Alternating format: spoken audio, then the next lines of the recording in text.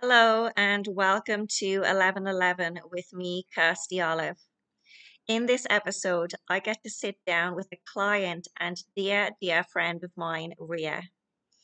Me and Rhia met a few years ago, and since then, both of our journeys have been interlinked, but also have grown and evolved in so many different ways.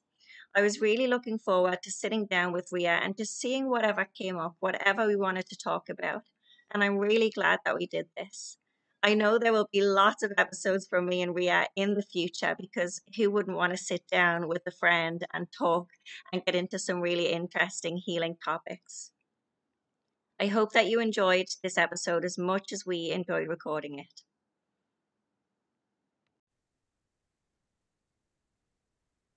So, welcome, Rhia, and thank you so much for joining me. Thank you. It's about time that we I did know. this. So, for those who are listening, me and Rhia, we've known each other for a few years now, and our journey together has been really, really interesting, but also to see the journey that we've both been on separately within that time is, just amazing. And I think we've both been through like a lot of changes and transformations in the past couple of years. And I'm really looking forward to, because we didn't plan or structure what we were going to talk about during this call. And I already know there's going to have to be a second, there's going to have to be a third somewhere down the line because I know that we're going to have so much to talk about. Yeah. So before we get chatting, before we dive in, do you want to tell everybody who's listening just a little bit about yourself? Yeah, sure. My name's Rhia, and I have been practicing holistic therapies for just over 10 years now. I have an 8-year-old son called Miller who often ends up on the goddess workshops because I'm a single mum and I don't get much time to myself. Um, I have 3 cats, a snake, an allotment. I like being outdoors, whether it's running, swimming. I'm very lucky to live in Norfolk, so I have my choice of coastline and rivers, and I am one of these people that likes to swim all year round. So yeah, I think last week I had a little dip after a run, and it was about 4 degrees, and it just makes my heart happy. It's not for everyone. It's not for me. I need the warmth at all times. Yeah. Do you know, I never thought that I would be one of these people that liked doing it because I'm very much like I don't like being cold. I used to get like really bad shoulder pains because I'd be like this around the winter, but my tolerance to cold has actually improved, and Oh, also that's interesting. how I feel about the seasons now. In my winter seasons, I'm actually much more joyful and less, although I still honor the season and use it as like introspection and to slow down, there is still a part of me that looks forward to the winter now, whereas before I used to really resent it because it was just cold and grey. Um, so yeah, Really it's interesting. We both done kind of the opposite thing there because for me, I used to really, really dread winter. And the same as yourself, I'd be really like hunched up in a ball. I'd end up with a sore neck. I'd be wrapped up. And I'd like when it would get to even September, I'd actually start feeling like, I don't want to say depressed, do you know what I mean? But I'd start feeling down, thinking like, oh my God, we've got however many months of cold weather ahead and darkness. And I used to really, really dread it. So your resolution to that was making yourself more cold by like swimming all year round. And my resolution was like, I need to move to Spain so that we don't have an intense winter like that. I need more warmth all year round. but you know what? That's I get it, and I was exactly the same, and I still actually want to like retire somewhere hot one day. I've told Miller that when he's 18, I'm moving to Ecuador to go like save whatever's left of the rainforest, and he can come with me or not because Yeah. fear of you know, living here forever. I think it's more the grey for me, Mm. but yeah, it's funny though, isn't it? How we've done the opposite, but both have Yeah. brought a lot of joy. So Yeah, exactly. And I think that's something really important, like especially for everybody listening, because sometimes we can hear an idea and think, oh, I have to do that now. And mm, especially in the world of social media, where like, and I'm not dissing anybody who does any of these things, obviously, but everybody's getting up at 5 a.m. Everybody's cold water swimming. Like there's certain things that have become a trend for good reason. Like they're amazing things to do. But then for maybe people like me who, like, I'm just being real. There is like no reason that I'm ever going to willingly get up at 5 a.m. unless it's to go to an airport.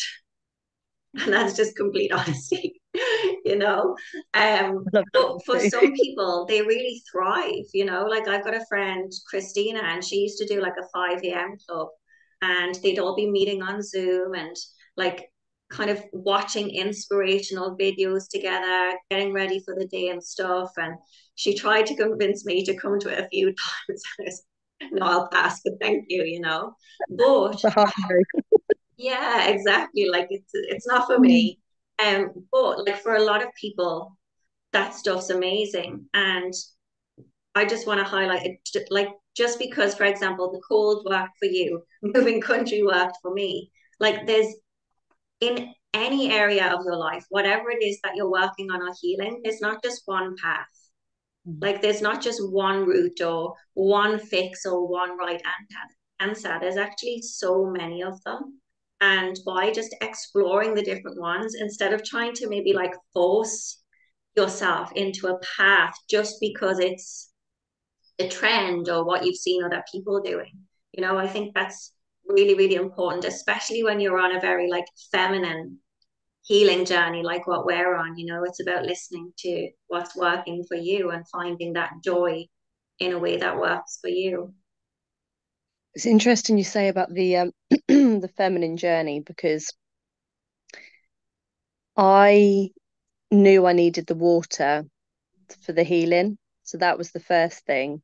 The cold just kind of came with it. It was about getting past my fear.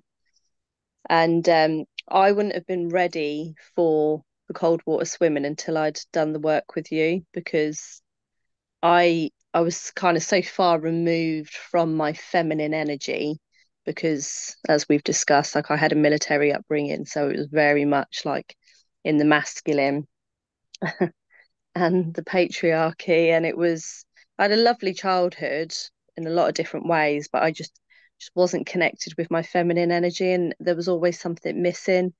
Um, so when I was blessed to find you and find the womb healing work and connecting with my inner goddess, then I started to make steps to then be ready for the water and for the cold water swimming.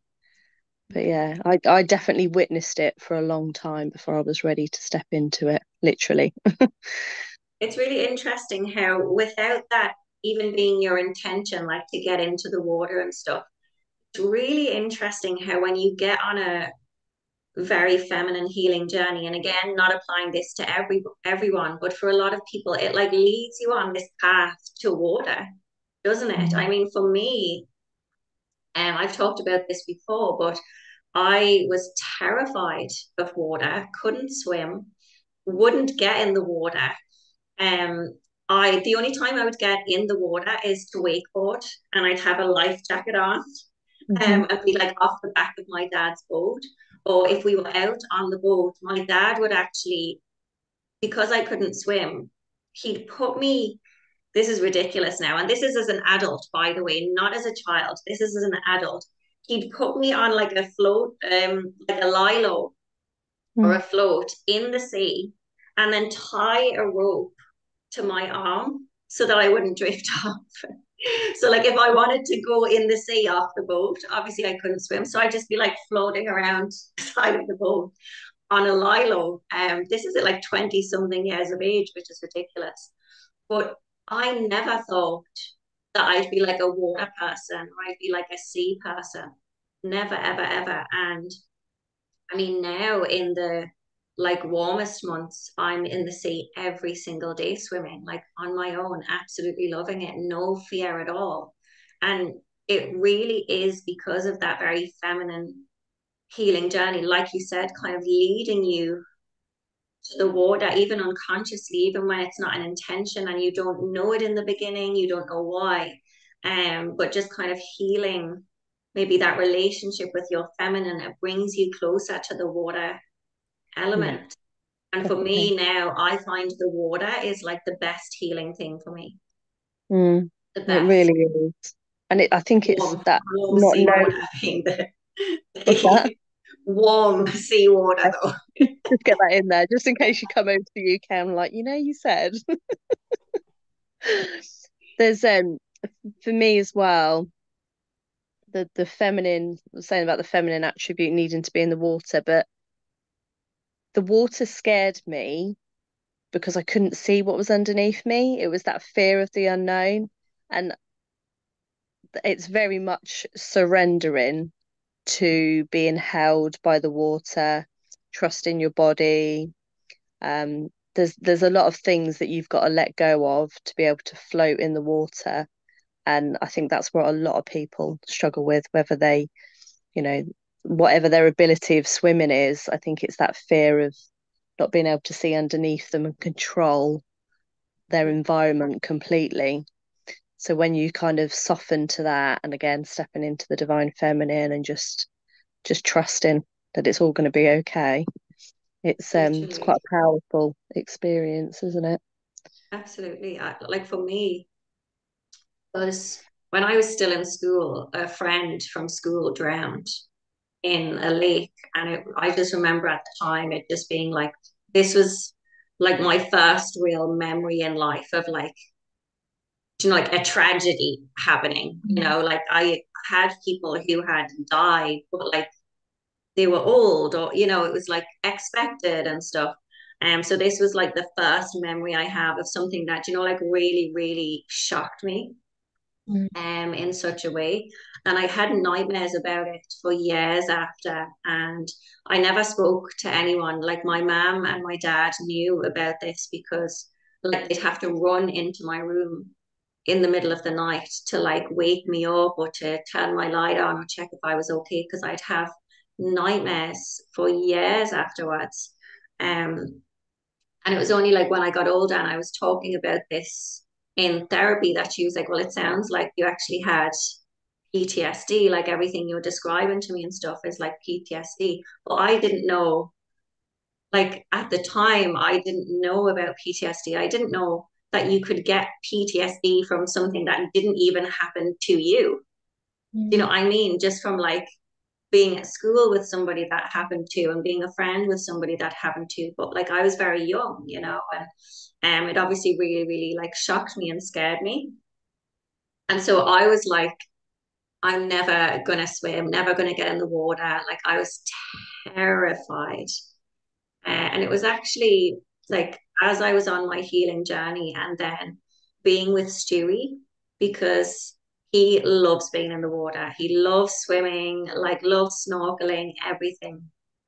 And so we'd go to the beach and like first he'd be like, just come in up to your knees and like we can, link arms or hold hands, just come in up to your knees and we'll go in just up to the knees, it'll be fine. And like it just slowly, very slowly, gradually increased until like, I'd be okay with going in up to my chest. And then he'd be like, try and like hold your nose and just dip your face in, and it was a really big challenge for me in the beginning. And whereas now, like I scuba dive, I swim in the sea every single day. Like, I Amazing. love it. Yeah.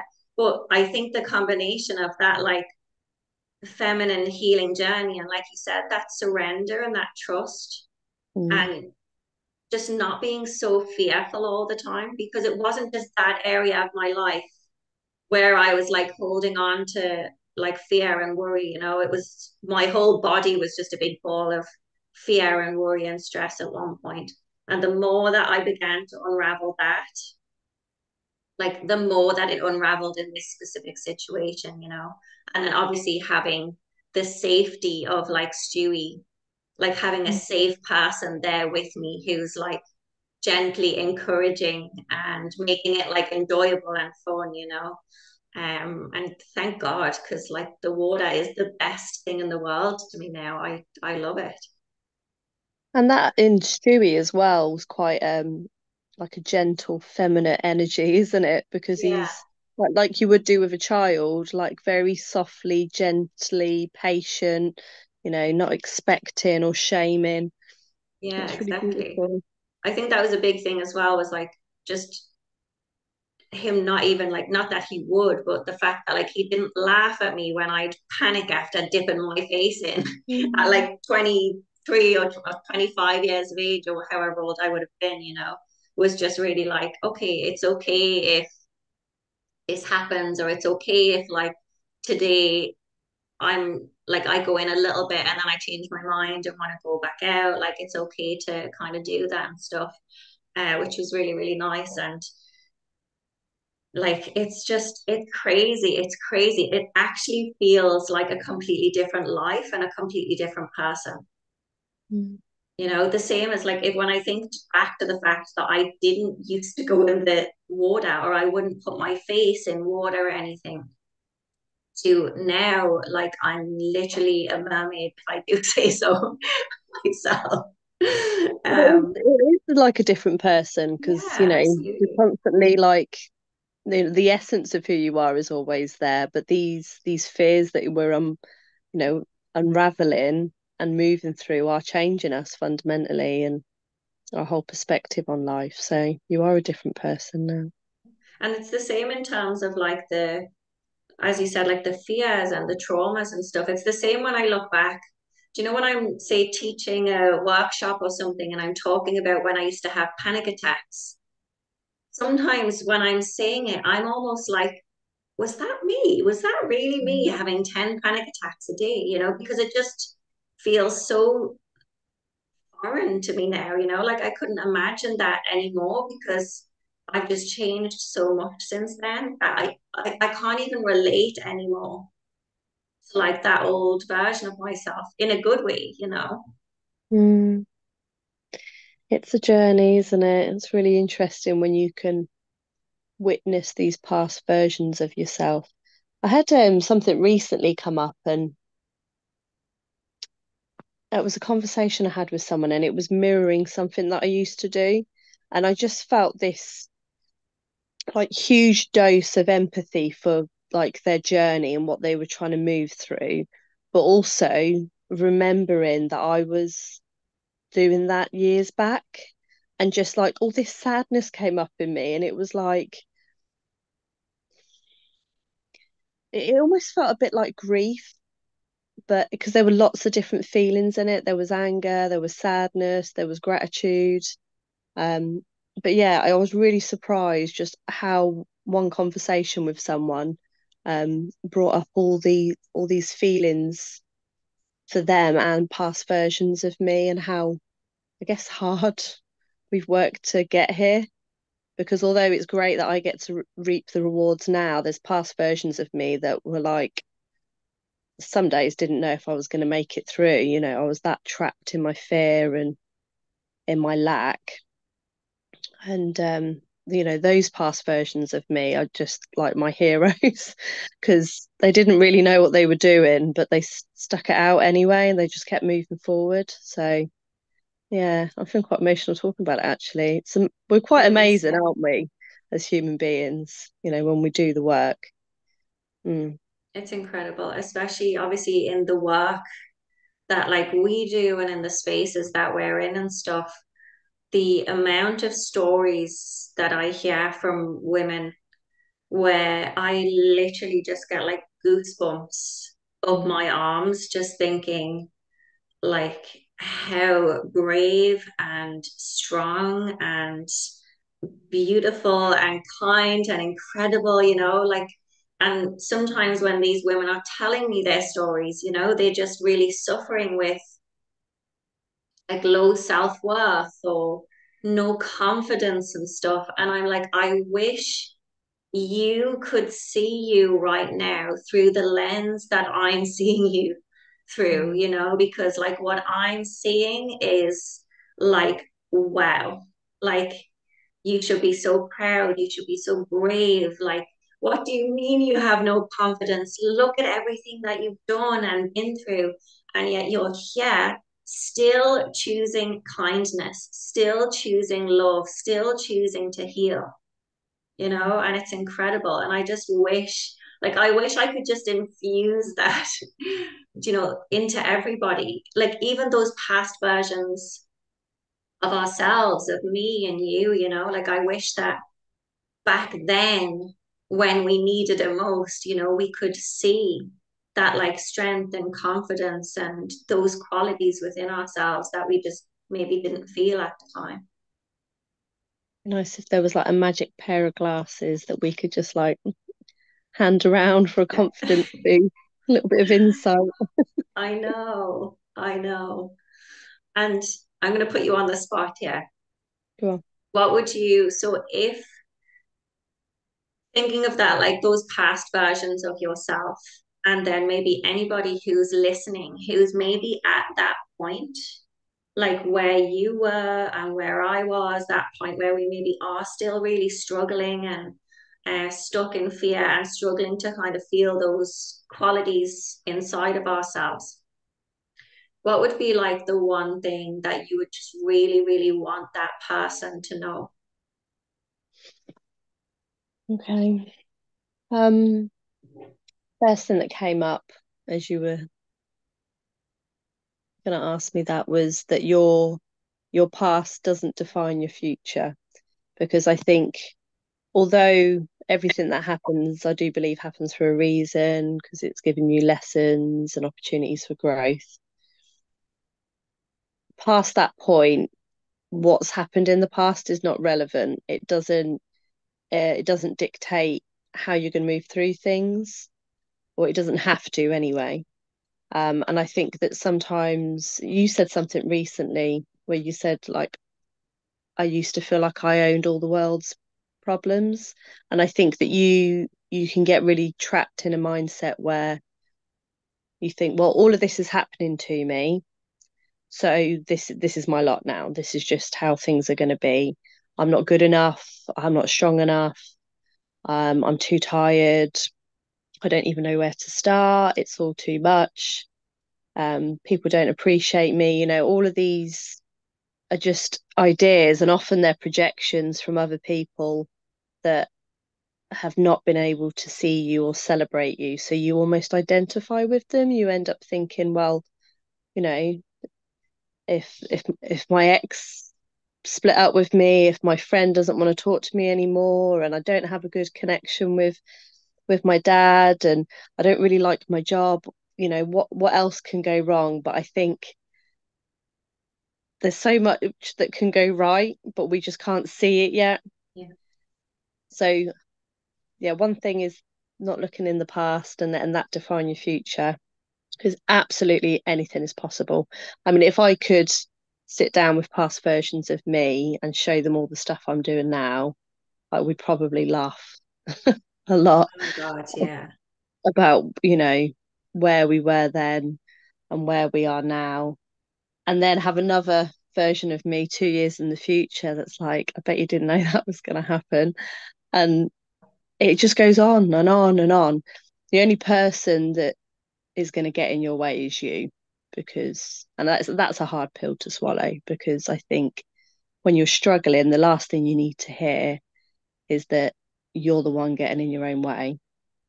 But that for sure for me, I was keeping myself small by being in a victim mindset because it kept me safe, for better or for worse. If I didn't have much hope or didn't expect much out of life, didn't want to strive for much, then I had less chance of feeling hurt or disappointed or getting rejected. So I kept myself small. I believed that everything was against me and that I wasn't enough.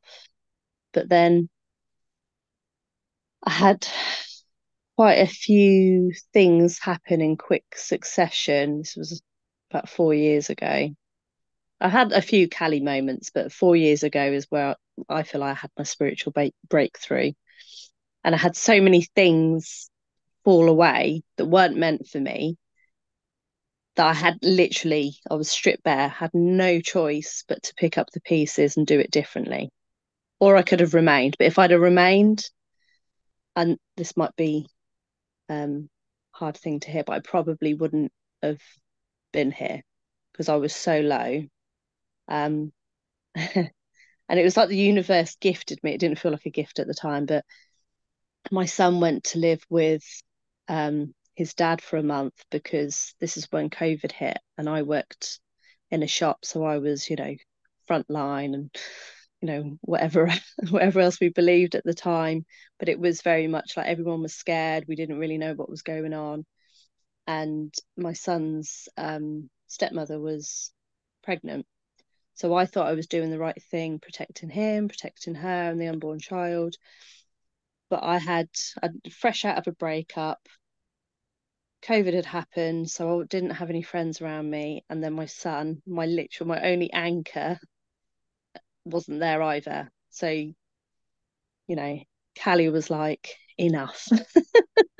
We're doing this now. We're not running away. We're not distracting ourselves by going down the pub and drinking or putting all of our happiness into other people's hands. We're going to do this. And so I was faced with a choice. I either did the work or I just let it swallow me whole. And yeah, I'm so glad I did the work because 4 years on, I have never, excuse me, felt so connected to myself. So this isn't like me being dramatic. I literally feel ecstatic about life. Like I have moments, where I'm like, oh, for God's sake, did that have to happen today? Or, like yesterday, was it yesterday or the day before? I came on my period. We just came into Mercury retrograde. It was a new moon, and then I clipped someone's car, and I was like, "Are you joking?" Yeah. Yeah. And I had a little cry and I felt a bit overwhelmed. So I was like, oh, it's just before Christmas. I got to find this money. And then I sat there and I was like, we're not going to do this. We're not going to be like, woe is me. I own all the problems in the world. And I just started like, Miller could have been in the car. It could have been like a really bad accident. Someone could have got hurt. Um, I just started saying all the things, that could have gone wrong but didn't, and all the things that I was grateful for. And within like half an hour of having a little word with myself, I was like, okay, life is good. So the bounce back now, like I still allow myself to feel crap sometimes and peed off about life, but I don't sit in it like I used to. I used to lament and like it was a fine wine. I was like, oh, I'm just gonna drink the Yeah. whole bottle. Whereas I now, think though I thought, we do kind of like at some points on our journey, we do kind of want to wallow in it, don't we? Like I've been through that stage as well, where like I'd be like, no, I'm gonna cry for 3 days straight, and nobody can tell me otherwise. And like I'm already crying, but I'm gonna watch sad movies to make me cry more, or listen to sad music to make me cry instead of like cheering myself up, I'm gonna actually make myself feel worse here. Um, and it's so funny actually when you were I mean, it's not funny that this happened to you of, one thing happening after the other, but it just reminds me of what we were talking about earlier. This was before the call. We were talking about, so at my womb healing retreat in May, so Rhia was there. And after the retreat, so after this magical few days of like literally floating on cloud 9, having the most just spiritual, profound, amazing experience, came home. And as I walked into the kitchen, I realized that I had forgot to instruct Stewie in my absence to bulk the bottles of my kombucha. So I brew kombucha at home. And during the second ferment, the bottles need to be opened every 12 hours because the gas builds up. And if you don't do that every 12 hours, they'll explode basically. So I came back from retreat, realized I had forgot to give him those instructions. And I was like, it'll be fine. I'll just quickly do it now. Opened one of the bottles and it exploded into my face, but all the way up onto the ceiling, all the way down the cupboards, all over the benches, all over the floor. And I was just like, if this isn't a healthy dose of reality after being on cloud nine for the past 5 days, I don't know what is. And it just like, I mean, I literally, my eyes were burning because kombucha is very like acidic and it had been sitting there for a few days. So my eyes were like burning. I had fermented fruit like stuck to my face, stuck to the ceiling. And I was like, do you know what? I was like, I just have to laugh. Do you know what I mean? Like, it's just almost as if, like, I felt like just the universe was just playing a joke on me or something, and been like, oh, you're all like spiritual and up here and floaty. Okay, well, get back to reality for a moment, kind of thing. That's what it felt like. And now, whenever like things like that happen, because I would be the same as you, genuinely feeling just that like joy and connectedness about life and something that I never thought I'd be saying.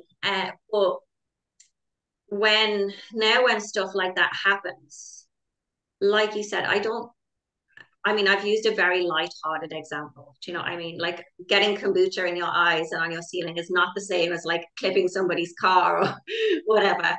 There's obviously much, much worse examples, but I'm just using that as an example of like how now that made me think of things a little bit differently. Like now when something is happening and it's not going my way or it feels like one thing after another, now I almost just kind of laugh a little bit and I'm like, right, okay, I get it. Like grounding me back down to reality. That's fine. I'll accept it. And it just kind of makes me almost acknowledge it and then smile a little bit rather than getting the frustration that I maybe would have once felt in those moments. Does that make sense? Yeah, definitely. For me, it almost feels like before I had a sense of entitlement that, like, how dare this happen to me? Yeah. Why me? And it's like, well, why not you? Like, and also maybe it's not the disaster you think it is. Maybe it's teaching you something, or maybe you just, like you said, just not supposed to take life so seriously. Yeah, And it's exactly. balance, isn't it? You can't have the sweetness without the bitter because that's just not how life works. And it doesn't have to be these things are only as big as you make them. I mean, granted, there are some things you'll move through in life that you're gonna have to give more sadness and anger and pain to. But do you know what? Whenever I've gone through something that's been really raw and difficult, I mean, one of the most difficult things I ever moved through was um, when I lost a child. And it was hands down one of the most horrific things that I ever went through, like having to give birth at 16 weeks to a stillborn baby. But in the aftermath of that was a week later, I found out I was pregnant with Miller. Yeah. And having just, complete joy of, oh my God, and still being in my grief, but also like having this hope again. And it would go back and forth throughout the pregnancy because my innocence was kind of stolen then of it just being smooth sailing. But my son is one of the shiniest, happiest, typical Leo, but just emotionally intelligent inspiration to be around. And I know that he was that light at the end of the tunnel. So there is always that whenever you're going through something difficult, it's just you've got to allow yourself to have some darkness with some lightness, and it's how you want to move through it that's going to dictate how long you want to sit in it for. So yeah. Yeah. And I think one thing I really noticed there in what you were saying is like it's how you respond to these moments and these situations that really can like completely change the way you are in the world and the way you move through them. Because, for example, let's use like something just for this example, I'm going to use something like a little bit lighter, but like those everyday events that we were talking about that can happen, like clipping somebody's car or, you know, um, something like that happening. And I'm just trying to find the way to explain this in the way that I want to. So, like, when those things happen, if we are holding inside anyway, like, regardless of this event that's happening, if we're holding inside anyway, like a lot of unresolved anger and frustration, then when these moments happen, we're going to like lose it. We're going Mm. to explode. We're going to make it into something like far, far bigger than it actually is. Whereas if we are living in a place of like joy and connection and actually feeling good, then when these moments happen, like, yes, we can have a little cry, we can have a bit of frustration, we can, you know, think to ourselves, like, crap, how am I going to fix this or sort this out? But like you said, you're not wallowing in it. You're feeling it. You're like, okay, this is really annoying. This is sad. This is frustrating. But we keep moving. We don't stay in it. But then also let's then move into these like much bigger and deeper experiences, like what you were said. Like losing a child. Again, in those instances, like if in those instances we are living in a place of like fear and unresolved anger and trauma, all of this unhealed stuff that's just bubbling underneath the surface, then when something awful and heartbreaking like that happens, it's going to be, I mean, it's always going to be something really, really, really challenging to move through. But it's going to be does this make sense? It's going to feel a whole lot more difficult to even just keep your head above water Yeah, if definitely. you're in that place of like stuck and unresolved trauma and fear and stuff, raw, and especially a place of maybe trying to like hide and suppress what you're feeling rather than a place of like, it's okay for me to feel this. Like you said, you're going really up and down between the joy of being pregnant again and then just having lost a child. I mean, I can't even imagine what that roller coaster plus the pregnancy hormones, It was I can't even imagine. it wasn't I wasn't in a very healthy dynamic. My marriage, wasn't it wasn't a healthy marriage either. So I didn't feel like I had a lot of support. And it's funny, although I can hear what I just said about the fact that I felt, the back and forth, I didn't actually feel it fully, because it wasn't until Miller was born that suddenly I dealt with the grief of Hudson. And that was, I mean, I think Miller was 18 months old when me and his dad separated, and it all came out. And it was, again, because it wasn't a very healthy dynamic between us. We were both effectively had these inner children. We were both had toxic traits, and we were both just blaming each other. Excuse me, my ego.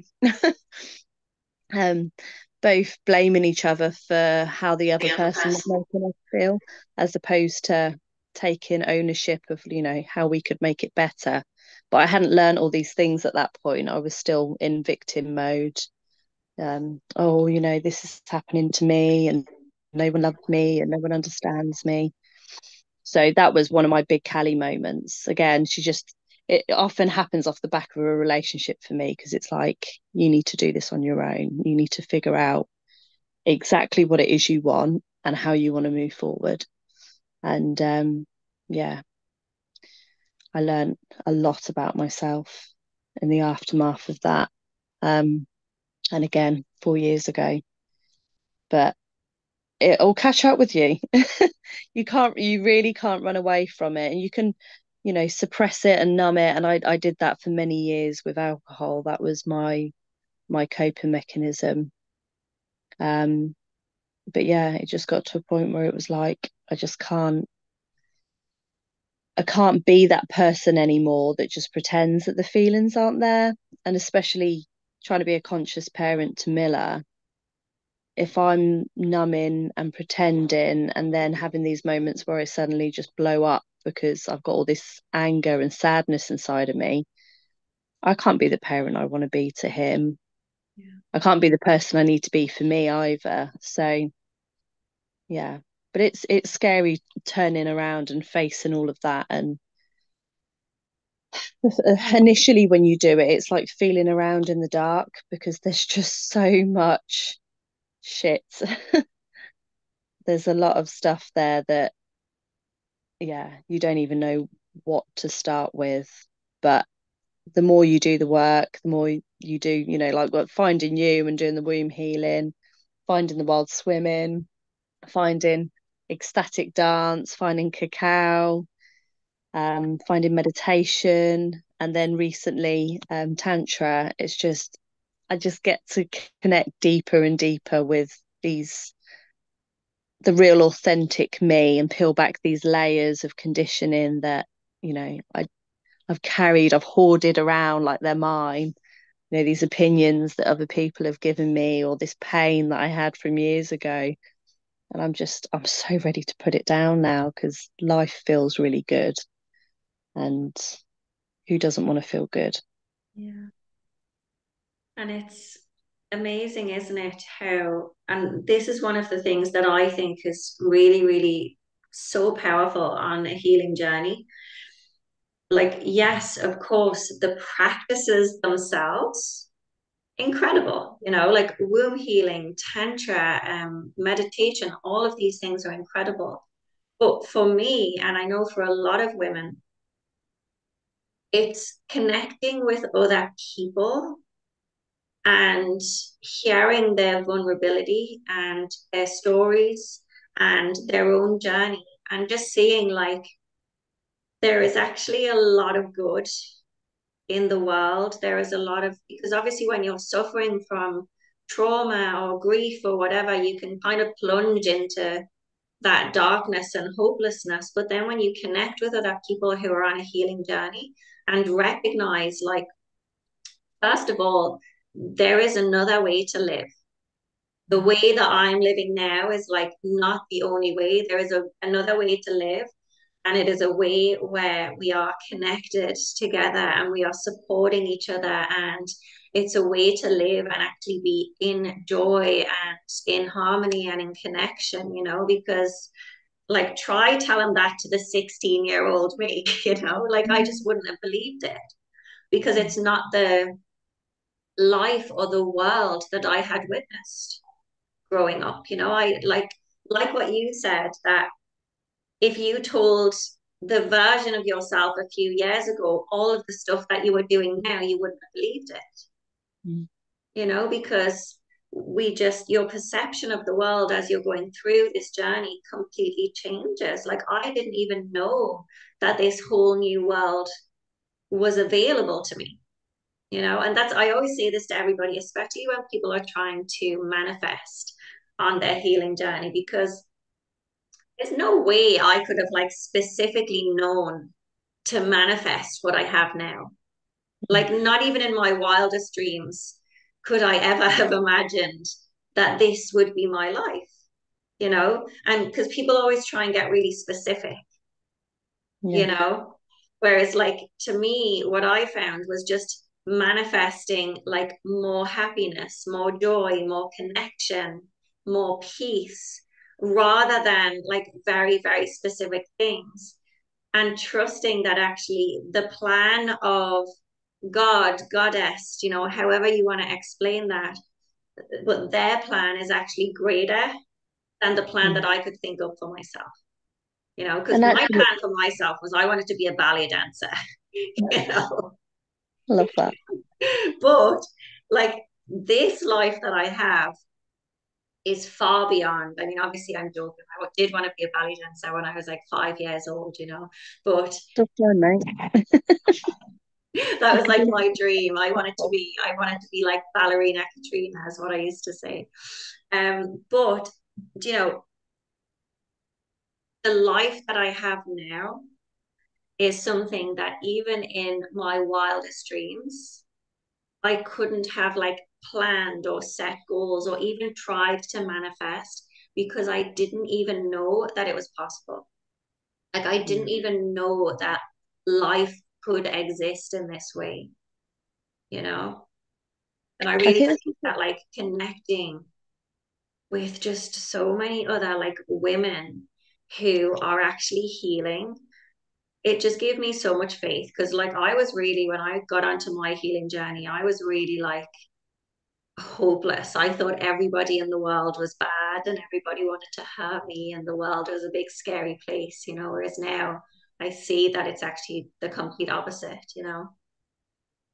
you had difficult connections with women, didn't you? So it's hard to believe that there's safe women out there if that's, what you were kind of born into. I had the opposite with the masculine, so I had safe women around me, but not necessarily massively feminine women. So for me, it's very much been healing the wounded masculine, but I had to start with the sisterhood first because you're so right. Like when you're around women that you find resonance with and you find inspiring in equal doses. Like for me, I was so codependent. If someone had asked me, what is it that you want? I couldn't answer it. And I used to feel so frustrated because I was like, what is it that I want? How the hell do I not know what I want? Like everyone else has got an idea. But seeing other women say, I'm doing this or I've moved through that, and I'm like, oh, I want to be a little bit like them. So even though I still want to be me, I was kind of like finding resonance, finding gifts and insights and inspiration. And I still do it now. Like I'm so blessed to have women like yourself and numerous other friends of mine that, I've got an adventurous friend, I've got a businesswoman friend, I've got a shamanic friend, I've got an empathic, I've got these beautiful women around me that are teaching me how to be even better versions of myself. And I'm enough as I am now. I absolutely love myself, which feels really good to say because I didn't for a very long time. But there's always room for more, like more expansion, more growth, more healing. And I know that surrounding myself with women that also are learning how to love themselves and celebrate themselves and celebrate each other. None of this competitive, Mm. I want to be better than her. I want what she's got and I want to do it better. There's no room for that in the healing journey. It's that sisterhood in your groups, you know. Yeah, I think I've only known maybe two or three women, but I feel like I've known most of these women all my life because we're all connected. We've all been through similar journeys and we are all connected. It's just an illusion, isn't it, that we're separate. Absolutely. I mean, think about in May when we were on retreat, obviously I knew everybody to different levels. I knew everybody was there because these were all coming there like to come on my retreat. But nobody else knew each other. And I mean, it was only, what was it, 5 or 6 days? But Mm. by the end of it, it was like we all just knew each other on this really like deep, like we really just all understood each other, Yeah. and It- we all just really like seen each other. mm, And it was a really, really amazing. And I think that that really is the power of like sisterhood, is that you can meet people that you've never spoken to before in your life.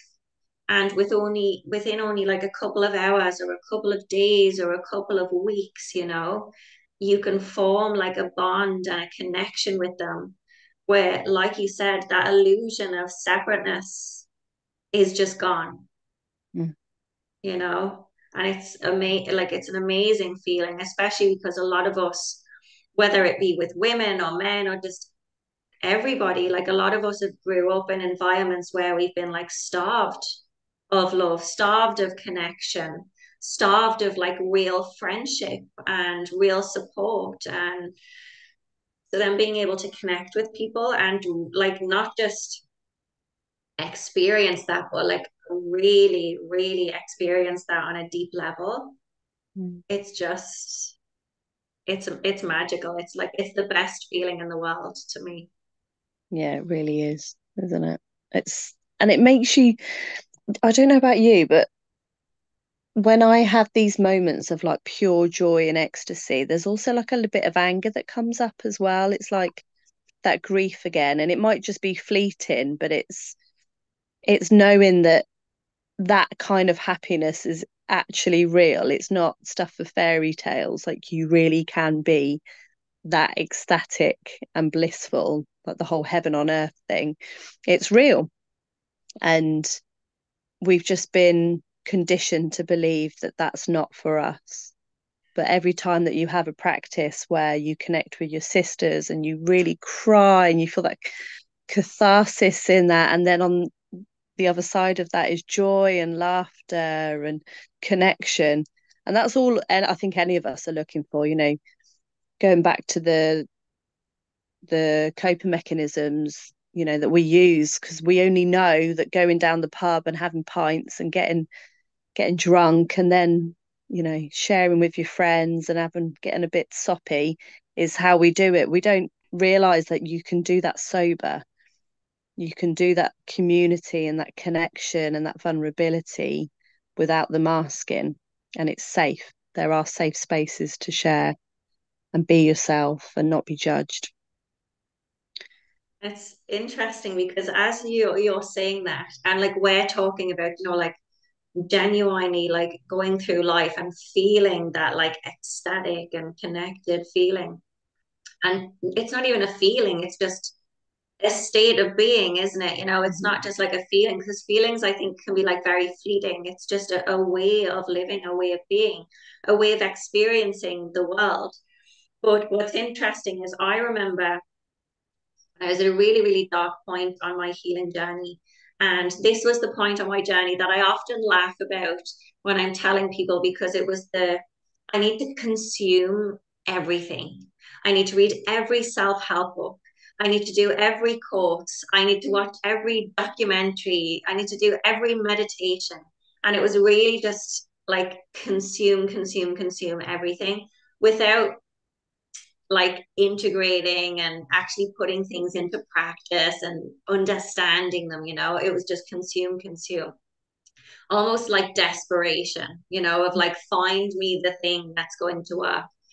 And what's really interesting is when I was at that point and I'd be listening to, say, podcasts or books that were talking about like living in that way of like sacred sisterhood and living just where everything is a joy and you're genuinely like feeling that love and connection just bursting out of you all the time. I would literally be like rolling my eyes so far into the back of my head and just thinking like, almost a bit like, oh, fuck off, like Yeah. get real. Do you know what I mean? Enough of the bullshit, just get real with me. Like, how do I heal? But now I actually, and that was obviously within me. It's like fear of like, what if it's not possible for me? So I'm going to shoot it down now in the beginning, just because I'm afraid. Like, what if I never feel that? Or I've never, ever witnessed anybody in my life who like lives in that way. So how can I believe that that's true? It's obviously not true. And I'd be very like beyond skeptical. I'd almost get a bit annoyed Mm. about it, thinking like, oh, what bullshit. Like, just tell me like the steps that I need to do in order to not feel like shit anymore. Enough with all of your like, Yeah. So extra that's stuff. what's that saying? Like the trigger's usually where the healing is. If you're getting Exactly. triggered by something, you probably need to look deeper.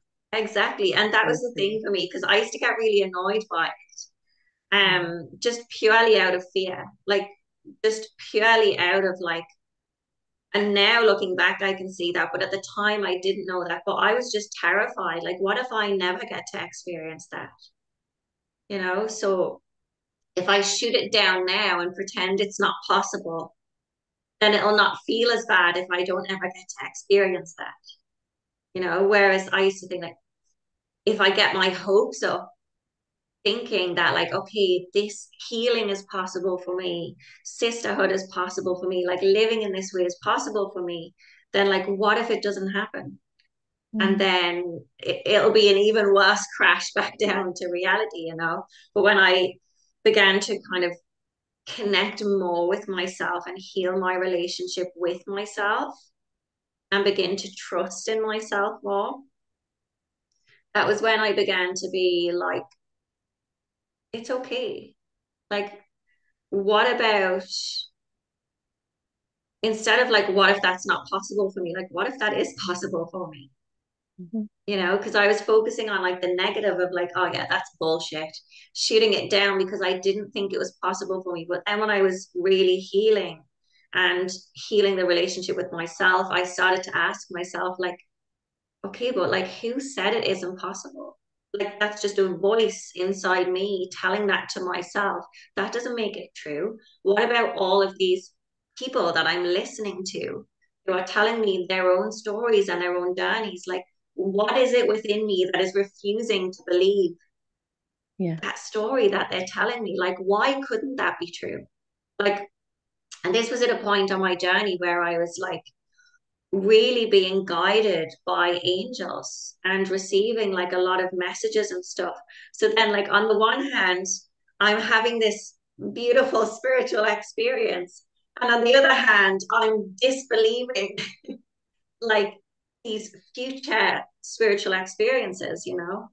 And it was really, really interesting when I began to like notice that and witness that and question that, and be like, well, why am I not believing that? Like, if I'm having this experience, then why can't that experience also be true? And that began to just open up like a lot of possibility and opportunity and just excitement, Mm. like almost like butterflies of like, well, what if it is possible? Like, what if I can have a happy, healthy life and good relationships and, genuinely be connected and happy? And it's amazing how, because there's not like a specific point on my journey that I can look back on and think like, oh, that was the like moment where I began to like see it and believe in myself. It was these little just small Yeah. things that were happening over time.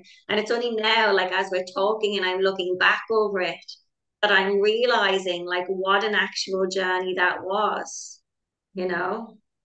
Like, Do you think it happens that way as well? Because if we were to like have an itinerary and it's like the universe is like, right, so we're going to do this in this week and then this, that would just like go, look, I'm on a schedule now. I can't do it to that. Whereas where it just happens organically and it's all happening behind the scenes as well, you suddenly just get to a point where you're like, oh, that didn't trigger me or upset me or, affect me the way it used to. When did that happen? I love the fact that it just unfolds at a natural progression. And I think that's really like the masculine energy that was really in me back then was like, I have to know, like, I have to understand it. I have to know the next steps in order to believe it. Like, what do you mean just trust that it's all going to work out? Like, tell me specific things that I have to do, next step, you know? It's Um, really hard to surrender, isn't it, though? Again, it's when you felt like you don't have control over your life because for whatever reason, this trauma's happened to you, and then you get so used to, like you were saying, like doing the eye roll and being pessimistic. It's that keeping you small to keep you safe dynamic to actually step out of that into something bigger and less obvious and surrender to the unknown. It's a big leap into that healing journey. and I actually love the way that you just described that there, keeping you small to keep you safe. Because there was a point where I used to look back on maybe that version of myself where I feel a little bit of shame about, like I can't believe I used to be rolling my eyes and, so pessimistic about stuff. Whereas now I'm like, that was my way of keeping myself safe. Like I was afraid. And that was my coping mechanism. It doesn't make me a bad person. It doesn't make me lesser of a person because I went through that stage. It was just a step on the journey. And I think a lot of people who are listening could also really like do with hearing that message right now, of like whatever your survival response is, like don't be so hard on yourself about it, because that's exactly what it is. It's trying to keep you safe in the only way that you know how, or the only way that you can in the moment. And so by like focusing on rebuilding that relationship with yourself and creating that sense of safety in yourself and in your life, then you won't need those old survival mechanisms anymore, and they'll just begin to fall away. Yeah, definitely. And I can tell you, I have shamed myself in every way possible to try and motivate change, and it doesn't fucking work. So the way that if I fuck up like most humans do, I don't beat myself up the way I used to now. I have a different approach. I will remind myself that there's always room to grow and that I want to grow. So I have a conversation with myself rather than berating myself. And also other people that want to shame me. I just have less tolerance for it now because they're just playing out old paradigms of what they had put on them or what they're putting onto themselves. So yeah, shame is not a good motivator for change. No. It's much better to come from a place of compassion and softness. And, I think there's a fear as well that people think I hear the word snowflake getting thrown about a lot in, you know, the new way that we're thinking because people still think you need to have tough love and and all of that to like get people to listen and pay attention and take responsibility. But accountability's never required people to be unkind. Accountability is just knowing that you deserve better and you can do better, and you can do that with kindness and softness. So yeah, that would be another thing I would tell old versions of me, that stop shaming yourself. Um, just go gently. Yeah, I mean, for me on my journey, and I know a lot of the women that I work with and speak with, shame is like the most soul eating, soul destroying emotion or feeling, that you can feel. I mean, for me, at any point when I look back on my journey, like at my worst points in life, it was shame that was absolutely eating me alive. You know, it was shame that was pulling me under, it was shame that was drowning me. Mm. And like, as if we don't have enough to be dealing with in life already without putting more shame on ourselves when we were just trying to survive, when we were just trying to do our best and keep ourselves safe. You know, it's, I mean, come on, ladies. Like, we need to snap out of that, you know, because it's a big thing. Like, Mm. for us women, is to shame ourselves and to eat ourselves up over those things. And I feel like shame can, if you don't recognize it and work on healing that relationship with yourself and healing that shame, I mean, it can really drag you down, Yeah, massively. Yeah, especially if you've got people in your life who are also like projecting and adding to that shame. Can be even worse because then they're like echoing yeah. back to you what you're already battling against. And they're not even aware. It's just these repeated, it's like generational trauma. People just regurgitating what they were fed. And I think being a mother and trying to be as conscious and as gentle a parent as possible, I'll say things and then I'm like, that's not even how I feel. Like, where's that come from? And then I get an opportunity to like apologize to my son and be like, mummy wasn't very kind with that. I'm sorry. And then like, we can dismantle it together and actually come up with a better way of communicating rather than using this shame system. They do it in schools, they do it, parents do it, employments do it. It's fear of punishment. And again, they're trying to use shame as a motivator and it just doesn't work. No. So yeah, I had a really beautiful opportunity to explore shame. I was saying about the tantric work, and it is incredible how many men and women I've met that are locked in their fear because of shame. And when you're doing work like tantra, like there's no in between. You're either in or you're out. And when you go in, it really gets like goes deep into the nitty gritty and those really dark areas and shadow and trudges it all up to the surface. And just shame is the big thing for women. It's shame in expressing ourselves in our pleasure because we've fitted into these performative roles where we make a man's pleasure paramount to our own. So being fully receiving pleasure without guilt and expressing pleasure without performance is something that seems to come up for a lot of women.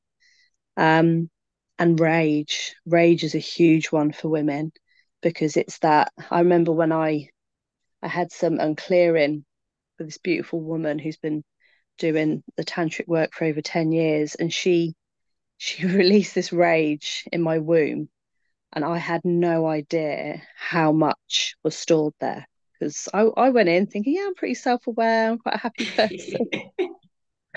And I was like, I could feel it. I was like, ugh. It's like I was grunting and growling. And she's obviously seen it before. And she was like, Rhia, scream.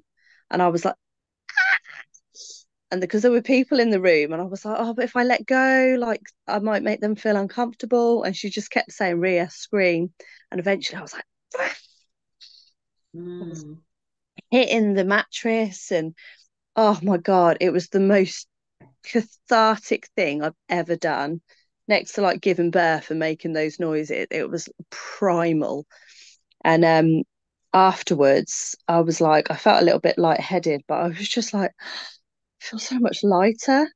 And then I got a bit emotional because then it's important, like when you're doing tantric work, not to intellectualize the feelings, just hold space for them, don't put labels on them. But I unfortunately am still in that what I still want to make sense of it, so I try and explain it. And one thing that came up for me was it was almost like my yoni was saying that rage was for all the times you said yes when you meant no. Oh, wow. Yeah, I'm going to try not to cry. Yeah. But that's, and I literally, it came up as I was sat there still integrating this big release that I'd had, and I just poured with tears. And it took me, I think it was 2 or 3 days before I kind of felt a little bit centered with it. Um, but yeah, it was a huge release. And then off the back of that, I then had this huge sexual awakening where I ended up having my first ever energy orgasm. And that, there's no way that that would have been able to step in if I hadn't have cleared. I know that 100% because there was like a push pull when she was doing the energy work on my root chakra, and it was like that smallness, that safety. It's like, no, no, stay here. We know here. But then this other part of me is like, come on, like we're ready to move into this bit. And it was like this. And then that the rage was building up in me because I was like, just fucking let it go. And Yeah. I couldn't, and that's the story of my life. It's like wanting to step into things and trust that I'm made for bigger and better, but like that fear holding me back because it's like, but what if we look stupid? What if we get it wrong? What if someone makes fun of us? What if we get abandoned or betrayed or rejected? I don't want to feel like that. But stepping into that, the stuff that I have received, like a gift for being brave enough to step it out of my fear and into something that I don't fully understand, but I know is the right path for me, has just been incredible. And yeah, I've again going back to what we were saying about just almost not believing that that kind of happiness is true. Like I've had out of body experiences. Like, you sometimes watch these videos and you're like you say, like the eye roll, like, yeah, all right. Someone's doing a hard sell on this Yeah. course, aren't Yeah. they? And then you actually experience it and you're like, oh shit, like this It is real. exists. It's real. Yeah. And then like everything else in the universe is like, oh my God, well if that's true, then maybe that's true, like, the whole non-duality thing. Like I literally in a tantric experience felt complete oneness. Like I was out of my body. The closest thing I've ever had to it was when I had an epidural. And it was like, I know it's like a Yeah. weird thing to compare it to, but it was like the pressure that this guy was giving me was like it should have been really painful because I could feel the amount of pressure he was putting, but I wasn't fully connected to it because I was just outside of my body and my body was allowing it to release the trauma and release the pain and step further into my pleasure and my joy, but I wasn't fully connected to it. And I was floating, absolutely floating. Wow. And like I can do that now. I can tap into that if I go for a wild swim and I do some breath work. Like I can have these transcendent experiences. I can fully step into my pleasure. I like for someone who was codependent, didn't understand her body, wasn't connected to her body, didn't know how to have an orgasm, didn't know how to feel joy, masked, use alcohol as coping mechanism to be getting high off my own supply. Like it's like, Yeah. Oh so my yeah, goodness. Absolutely. Absolutely. And I mean, the same thing, like that's what it's like for me now. And this is why it's so important that I always say when I'm working with anyone, you'll know from my program or just in any of my experiences, I'm really, really big on getting people to feel the teaching or the lesson happening in their own body or in their own life. Because I am more aware than anybody that if I'm just sitting preaching about this is possible, and this is what it feels like, and this is how you can do it, like that's amazing. But there's going to be a certain percentage of people who are listening to that, rolling their eyes into the back of the head, like I was at one point, you know? And so that's kind of like the consuming of the knowledge. But giving somebody and getting somebody to be able to have a direct experience of like the teaching or the lesson that you're trying to share with them is completely different, because once they've felt it once, like once they've had that experience, they don't then have to believe you that it's possible. Like they know it's possible because they've felt it. So now it's just an invitation for them to go deeper into that and to experience more of that, or to learn how to bring that more into their lives, so that they no longer, like you said, so that they no longer have to sit in tantric practice in order to have that spiritual experience. Like life just becomes the spiritual experience.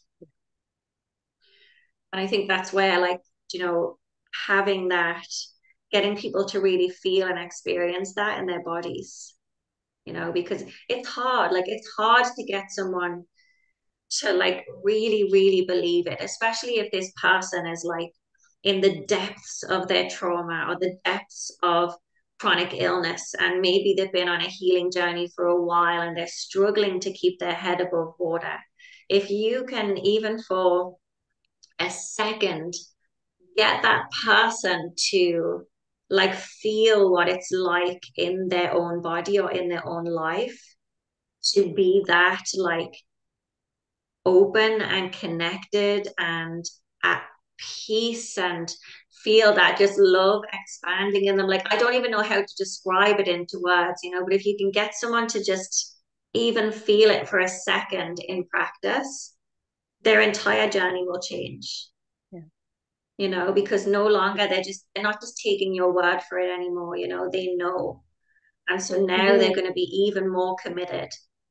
you're testament to that for my journey, Kirsty, because I was lucky enough to find you quite early on in those moments where I was trying to absorb all this information. I was like, I need to know, exactly as you said, like all the books, all the daily workshops, and I was like, what can I do to heal?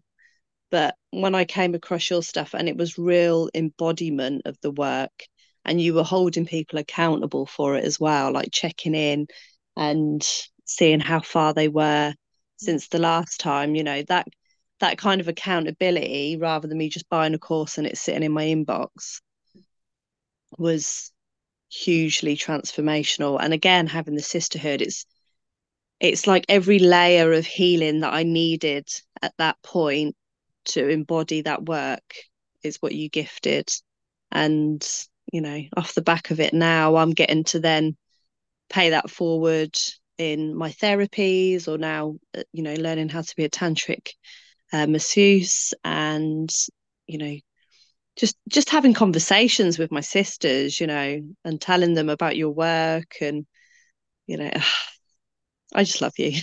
I know, I'm getting really emotional listening.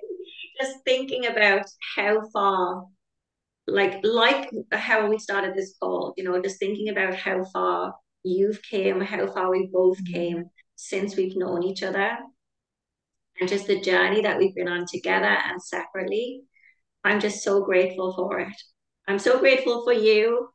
And oh my goodness, I'm so proud of you as well. Oh my I'm goodness. proud of you. I love the journey that you're on at the minute. Um, the tantric journey, and diving deeper into that and into yourself, because I know, I'm like, I know where this is leading. I don't in one way, but in the other way, like I know, and I know that it's when you're on this journey of like this tantric journey and where you are, that it just continues to get better and better and better, and I'm so excited. I love everything about it. I'm so excited for you. Every time you give me a little update about your tantric journey, I'm just like, oh, I'm It's so just excited for you. so juicy, isn't it? Like, Yeah. just honestly couldn't believe that this level of ecstasy was possible. It makes me realize how numb I was, like how disassociated I was. And like I have so much more empathy and tolerance for people that are numbing, because it's such a far journey from that to like the ecstasy, particularly in a Western culture, because of all the shit that we get fed with technology and substances, and yeah, just so many ways to numb ourselves.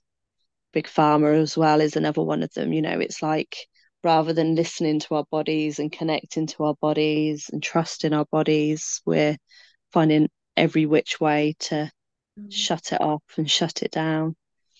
The thing is as well that, and this can be the most difficult part, but to come from that place of like complete numbness, whether it's dissociation or alcohol or drugs or just holding it all inside and pretending it's not there, you have to face the fact that in order to feel it all in this way that we're talking about, you have to feel it all.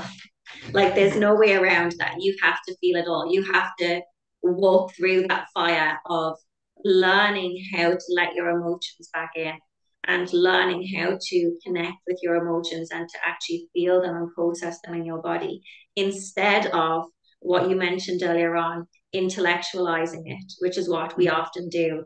I mean, anytime I start working with a new group of women, one of the hardest things is getting them to, because we've been taught this and it's definitely a good thing in some ways, but to just stop questioning, like trying to figure out what does this feeling mean, or what's the root of this feeling, or where does it come from, and instead just feel it.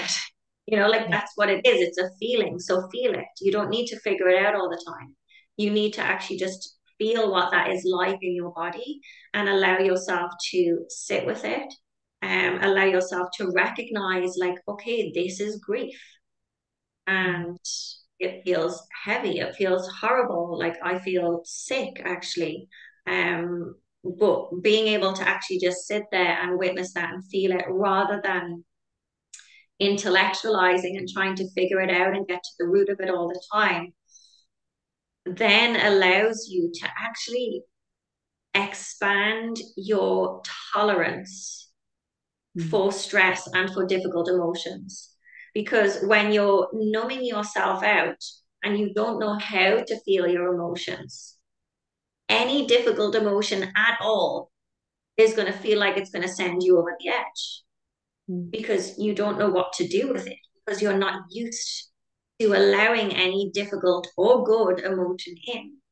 But when you, like I said, kind of walk through that fire of letting your emotions in and expanding your capacity to feel your emotions, you then get to a place where you're in ecstasy, you're in joy. And it doesn't mean that bad feelings don't happen. But when the love and the ecstasy is like this big, the bad feeling only feels this big, and when that Mm. bad feeling is surrounded by so much love and joy and ecstasy, it feels a little bit easier to cope with. Whereas in the past, when you're not letting in anything, so you don't have the joy and love and ecstasy to hold it, then you're just letting little bit of the difficult emotion in. It can feel like it's going to put you over the edge. Yeah. Yeah, definitely. Because it can swallow it, can't it? Depending on what your reality is, that's going to swallow the smaller ones, because that's just how it goes. So like, I know it sounds very woo woo, but love is the answer to everything. Like, it's not to say that you don't feel it, because if I hadn't have done the shadow work 4 years ago, and then 6 years before that, I wouldn't have been able to get to the really beautiful, juicy feelings. I had to walk through that crap first. But like, every time you do it, it's not like you're starting from scratch every time like the bottom falls out of something and you have to start again, with a new reality, because you're coming from wisdom every single time. And I think we forget that. because it's new. It's like, oh, back here again. But you're not really back there. Like healing is like this cylinder going up, isn't it? And every time you're getting an upgrade, every time you're getting more wisdom and more knowledge to add to the other stuff. And it might not be at the front of your mind. That's not a bad thing, because again, we don't need to intellectualize it. We don't need to remember every experience we've moved through and all the pain and all the lessons. We just have that inner knowing and that energy upgrade to move deeper into the next chapter of our journeys. And Yeah. that's like what you're describing there, like that's literally what alchemy is, you know, it's about that like changing of emotions and self and that version of ourselves that like each time we go around of that spiral, it might look like for a second we're at the same place, like as we come back around, but in actual fact, something in us has shifted. We Mm. have that like next level of understanding, or we have something new to add to it this time so that we can cope with it a bit better or understand it a bit better, or maybe even that might be the time to release it, you know? Yeah. And the more that we do that, the more it transmutes, the more it transforms. And then so do we, until we get to this point where, you know, just like I was saying, like now looking back, I'm like, oh my God, who was she down there at the bottom of this spiral? You know, like she's unrecognizable. But it wasn't just like a straight ladder up, you know, it was that kind of gradual moving upwards and these new different like experiences and upgrades and shifts that were happening over time to then get to that point. Yeah, no one tells you either, do they? Like the hardest bit of the spiral, I think, is that initial bit going up. Because for me, like felt like it was slower, a slower pace at the beginning of the spiral, whereas now, like the loops are just Yeah. so much quicker. Like the upgrades are so much quicker. So It's yeah. because like, you know, once you get past those initial, like you have to think you're starting from not just ground zero, you're starting from a negative, you know, so like Mm. you're starting from a negative spiral. So it's like you have to not only like turn that around, but you have to get yourself like out of the negative and into the positive. But then once you're able to do that and get past that kind of sticking point, you gain momentum and it Hmm. just begins to move faster and faster and things begin to shift and unfold. And you know, like you said, it just then feels like it's moving in a way that's like effortless and easy, and you don't have to focus anymore on moving the spiral. It's just happening. It's for me, it's like intuition now. Like I don't even, again, because I'm not intellectualizing it like I used to. Back then I had to intellectualize it because it was my way of controlling things and moving forward. I had to have some element of what journey to go on next, whether say it was a workshop or it was I a think that's part of the journey in itself. You know, we have to do that part where we're intellectualizing it in order to then realize, like, okay, I actually don't need to do that anymore. yeah, yeah, because it's like driving, isn't it? Like you have to learn exactly how to move the gears, how to hold the wheel, and then eventually you're just driving, sometimes very unconsciously, as I found out the other day. But yeah, Oh good dear. check in occasionally. But yeah, no,